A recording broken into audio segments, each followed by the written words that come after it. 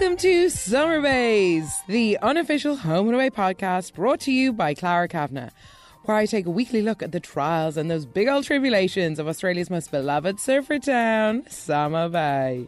Each week I do a deep dive into the week's events and discuss dilemmas our characters are very good at finding themselves in, like, would Martha have ever told her husband or her daughter that she was a mother to a 30-something-year-old man? Or should Justin fire Ziggy for involving his garage in a drug deal? Get ready to feel closer each day to home and away. Now, before I get started, I just want to share that this is a no-spoiler podcast. I don't look ahead to what's happening. I personally hate watching the little here's coming up tomorrow on Home and Away. I don't read the descriptions. I don't do any of that stuff. It makes the show so much better. I actually do with all TV, and I highly recommend you do the same. The twists and turns are so much better. It's such a game changer. Just give yourself that gift. It's so good. Now, Summer Bays is on Instagram at Summer Bays Podcast, or if you want to get in touch on email, it is summerbayspodcast@gmail.com. Well, my oh my, that was a week of many spinning plates, of many storylines. We're setting up for cliffhangers. We're trying to sort out storylines. And that's all because these episodes that we've just watched this week were part of the season finale week of Home and Away that aired in Australia at the end of November. So Thursday and Friday's episodes were part of this triple bill of the season finale. And Monday's episode, that'll be aired on RTE, is the actual season finale, the Australian one. Then Tuesday will be the start of the new season, and we don't have to wait the 2 months because we've already done that wait. You know, the way the broadcasts are kind of out of sync. So that's why there's this big, almost like, I feel like some of the episodes, especially Thursday and Friday, they're filmed a little differently. They're a bit more ceremonious, and there's a few more cliffhangers. So there's going to be a lot to get through in today's episode. But the first storyline I want to talk about this week is Martha. So she returns from Marimula very frazzled, confesses to Alf that she has a son, and poor Alf is so upset. And she tells Rue a bit better, but they're both going, would you ever have told us? And I like how Rue pushed Martha to take some accountability, being like, you have to do better than that, Mom. Look, I understand the relationship with Kieran is complicated. She hasn't seen him in years, and then she kind of plays a mental health card. But anyway, look, there maybe was an anxiety over like Ruth and Alf disowning her, but that would never happen. But it's when Kieran shows up, what a bad egg.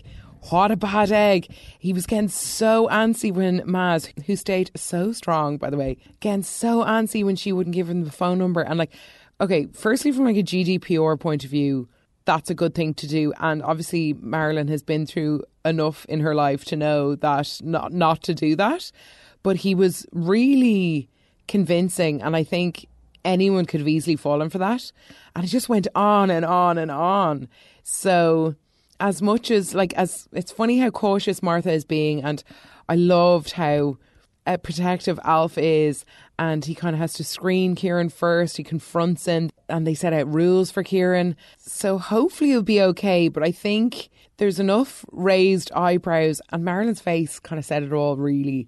He seems like a real bad egg, and do you know what? I think we're kind of due a bit of a villain or someone who's gonna, like, a bad guy, and I feel like Kieran is getting ready to step into that spot. And how awkward was it when Rue and Kieran meet for the first time? Rue knows who he is, but Kieran's like, I didn't know I had a sister. They're sitting on upturned boats on the beach, and he's like, oh, okay, I have a sister, great. And they kind of just glide by it. Absolutely love that. Martha, you're so crafty, not telling anyone any of your business. Woman of mystery. I love it.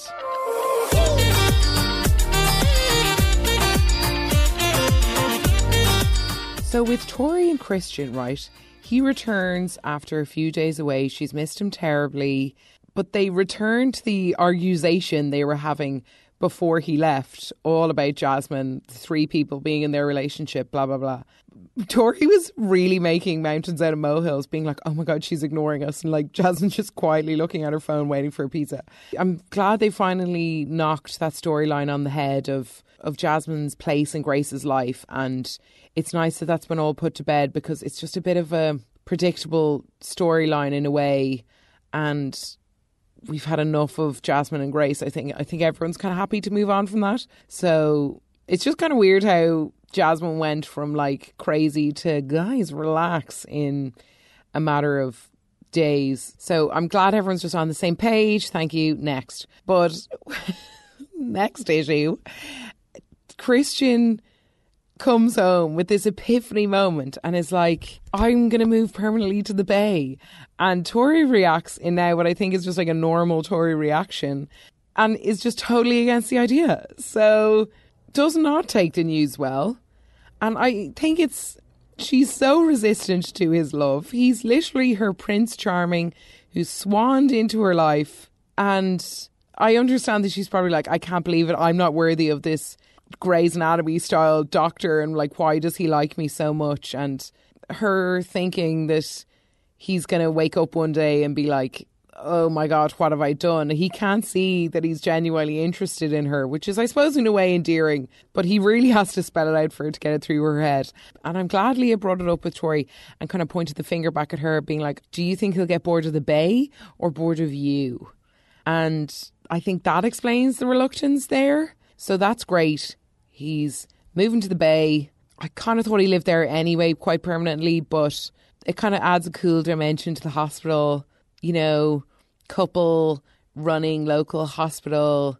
Yeah, I am into it. And it's just nice because Tori's history with men has been so, so bad. Like, I think her last relationship was Martin Ashford, a former River boy who was never really into her. No, so I'm just glad I'm just glad like all this has been worth the wait, and hopefully I'm not speaking too soon. And just a quick mention for Love on the Over 50s.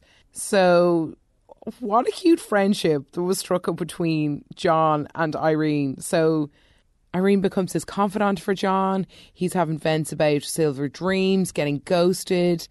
And then they end up going on a date. And I was very uncomfortable. I couldn't stop thinking, like, what is happening? What is happening? Are they trying to set these two up? No. But then I was like, maybe it's opposite attracts.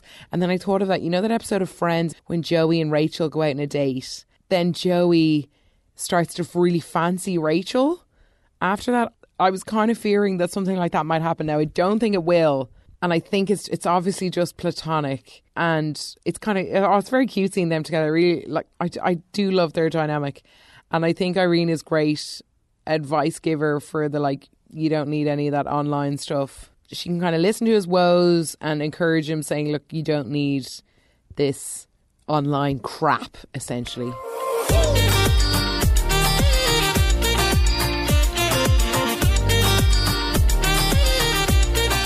And that's about all the nice things I have to say about the blossoming love stories in the Bay. So Ziggy is super swamped in work. Justin's starting to cop on that things aren't going great. Loads of overdue invoices, loads of things not done, electricity getting turned off. And Ziggy's kind of depending on Tane for help and lying to Justin about how work is going, like, hey, Harry, hope you're feeling okay. And then the garage gets raided. And I think Ziggy's face throughout this, when she's like driving up, then during the raid and the cops are everywhere and Justin's being like, what the hell's going on? She does a great acting job being like, what is all this? And then when she sits back in the car, she's like, oh my God, like, what fear. My heart will be in my mouth. Oh my God. Tummy doing acrobats. And just while that is all going on, we've got Ari and Tane scoping out a venue that they're being blackmailed into doing an armed robbery of, you know, keeping it just going to have a look, I guess. And it seems like their hand is kind of twisted in this, that they have to do it. But I just find it interesting that this and the garage are happening at the same time. And poor Ari's going down the like prison route. So I really don't know how they're going to get out of that, because if they do this job, then they'll just be blackmailed into doing another job. Like the cycle will just keep continuing. They're going to have to like go to the police or something. Then they're definitely getting in trouble. I don't know. So from Tane's perspective, he has a lot going on. He's got his brother thinking that he's going to end up in prison or dead. And then he's got Ziggy screaming at him about this whole garage situation. So just very busy, Tane, you know, being a mediocre criminal. But it was great that Tane stepped in and told Justin it was him. Save Ziggy's bacon, even though she's kind of innocent in this, but she's also been quite compliant. And I think a little bit like, okay, look, it's not as bad as murder. But she broke up with Dean because he was involved in a murder that he wanted no part of, tried to get Colby not to murder Ross. He was just in the wrong place at the wrong time when it happened, and he was just trying to catch Ross. His intention was never to kill Ross. He was screaming, don't do it, while Colby pulled the trigger and killed him. Okay, and Ziggy obviously knows all this and can't get back with Dean because of this reason, because Dean was kind of along for the ride, and then, okay, I know they helped bury the body and tried to forget about it, and that was when Ziggy and Dean were starting going out in their whole relationship. It's kind of a lie. So we'll just put a little pin in that. So Ziggy can't forgive Dean because he was involved in a crime he didn't want to be involved in. If we distill it down to that. Well, what the hell is Ziggy doing? She's involved in a crime. She's taxied a load of drugs across country with Willow. She was harbouring them in her boss's garage. Or she hid it from the cops. She hid it from Leah, Justin, Tori, everyone. And she's kind of done the same, morally the same thing. I know that's a stretch, but you'd think that might give Ziggy a bit of understanding into what the position Dean was in. Just a thought, right? Okay. So when Justin grills Ziggy about what the hell happened and asking her, like, why didn't you tell anyone? And Ziggy's like, go on then, fire me. And it's like, well, she deserves to be fired. She 100% deserves to be fired. And I know he wants to be like a nice boss or whatever. And she was left to the place on her own when she really wasn't ready. But at the same time, like, her snapping back at him is just so stupid. And I'm so glad Justin said, well, the last time you helped out a friend, it was Dean and now it's Tane. Thank you. Yes.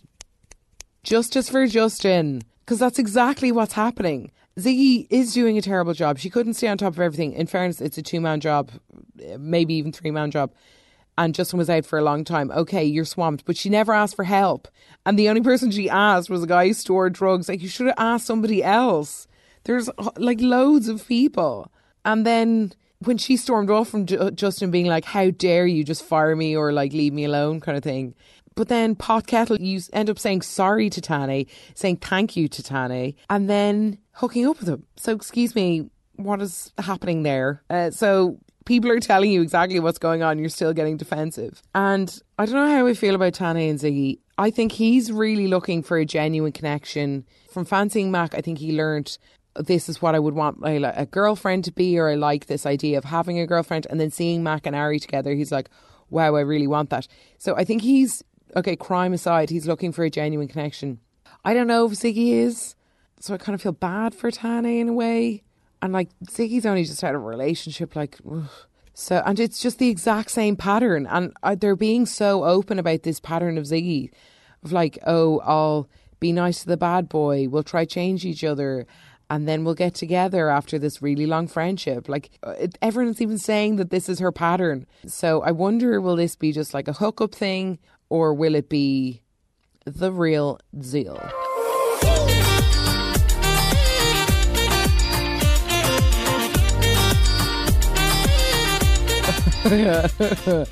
And now for Angelo and Taylor. I actually got a pain in my head from all the eye rolling I did for these two. It's just so I just want to say a massive good riddance. Just go, get out of here. And okay, before I get into it, firstly, what was with all this Angelo having these chats with Alf? He kind of comes up to him asking a little bit for advice, and then the only person he basically says goodbye to is Alf as well. Thought that was so weird. Also, since Angelo's come off the case, he's now in like very relaxed clothing, like weekend Angelo. There's no suits.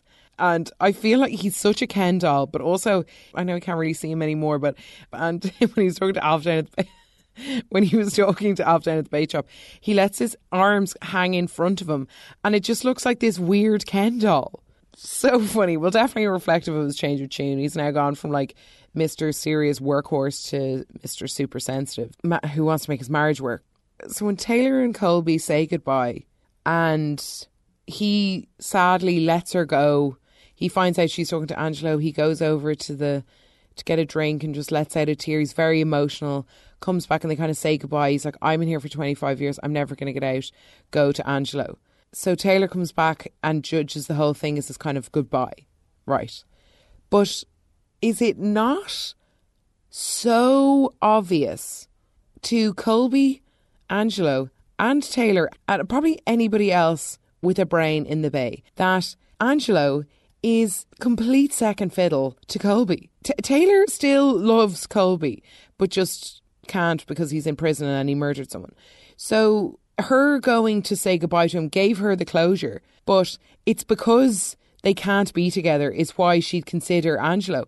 If Colby had gotten away with the murder and nobody ever really found out, Taylor would have chosen Colby. She would not have chosen Angelo. So it's easy to get back with your ex, as we all know, and it's even easier when you're already married, so you don't have to do any of that paperwork of divorce, separation, what have you. And then Angelo doing all this like, oh, I can be a spontaneous gentleman, here's a date at Salt, and reminisce about our little Italian dives we used to go to.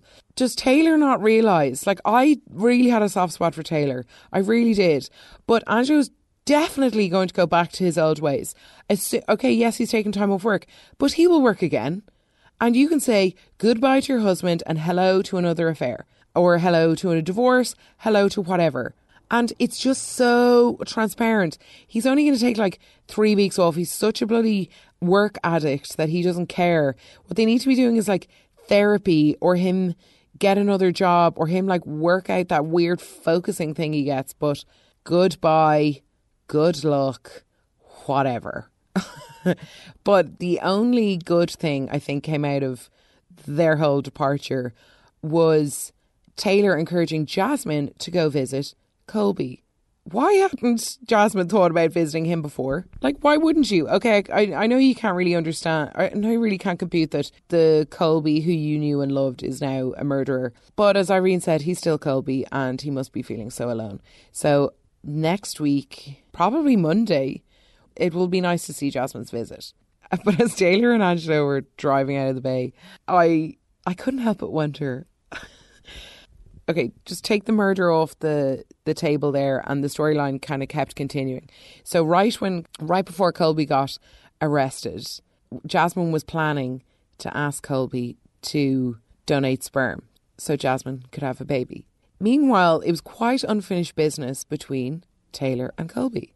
So I wonder what would have happened if Jasmine ended up having Colby's baby while Colby was having an affair / maybe run away with Taylor. So I'm glad that got dead in the water, because it's only just because Taylor and Jasmine were friends. It was basically Taylor's only friend in the Bay. So a few weeks ago when Taylor and Jasmine were chatting about the affair, and then I wonder with Jasmine's head was she was like, oh, he was literally about to ask for that man's sperm. It's gas. Anyway. Oh.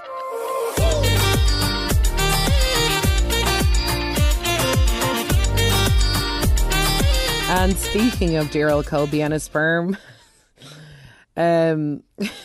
sorry, bad opener.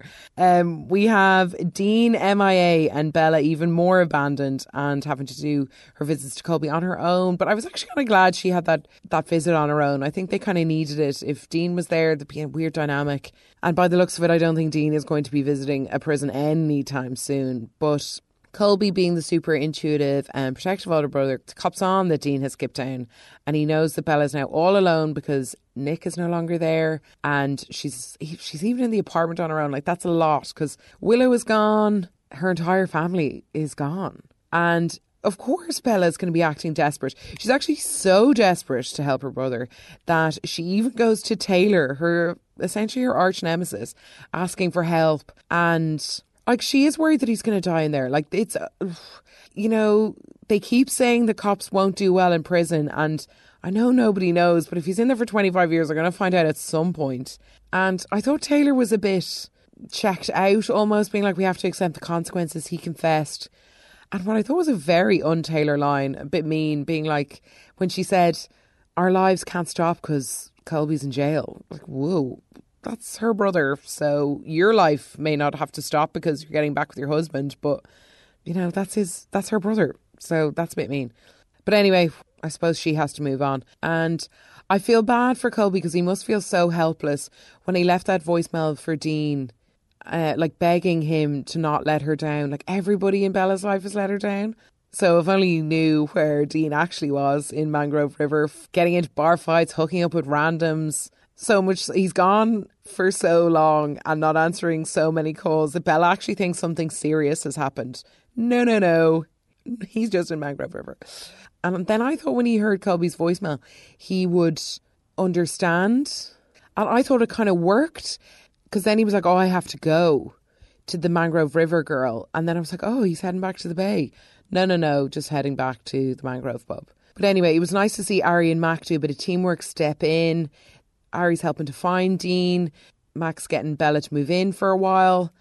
And lol so much at Mac throwing out the microwave meal of Bella's. That was so funny. It was like she was touching toxic waste. So good. But thankfully Ari eventually finds Dean and they have a lot of chats. And yeah, I think Dean is just bailing on his life because he's scared. And Ari's advice really worked on Dean. Fake it till you make it, essentially. Just pretend you're in the right headspace until you are.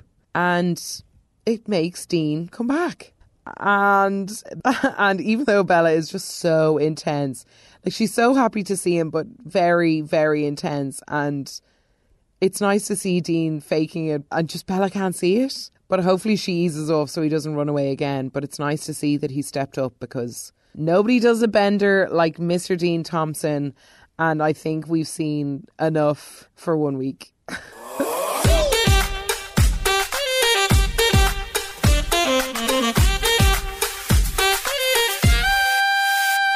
Alrighty, well, that about wraps it up for me this week. Big thanks for listening. If you want to get in touch, you can get me on Instagram at Summerbays Podcast or email summerbayspodcast@gmail.com. Looking forward to Monday's episode, the kind of season finale.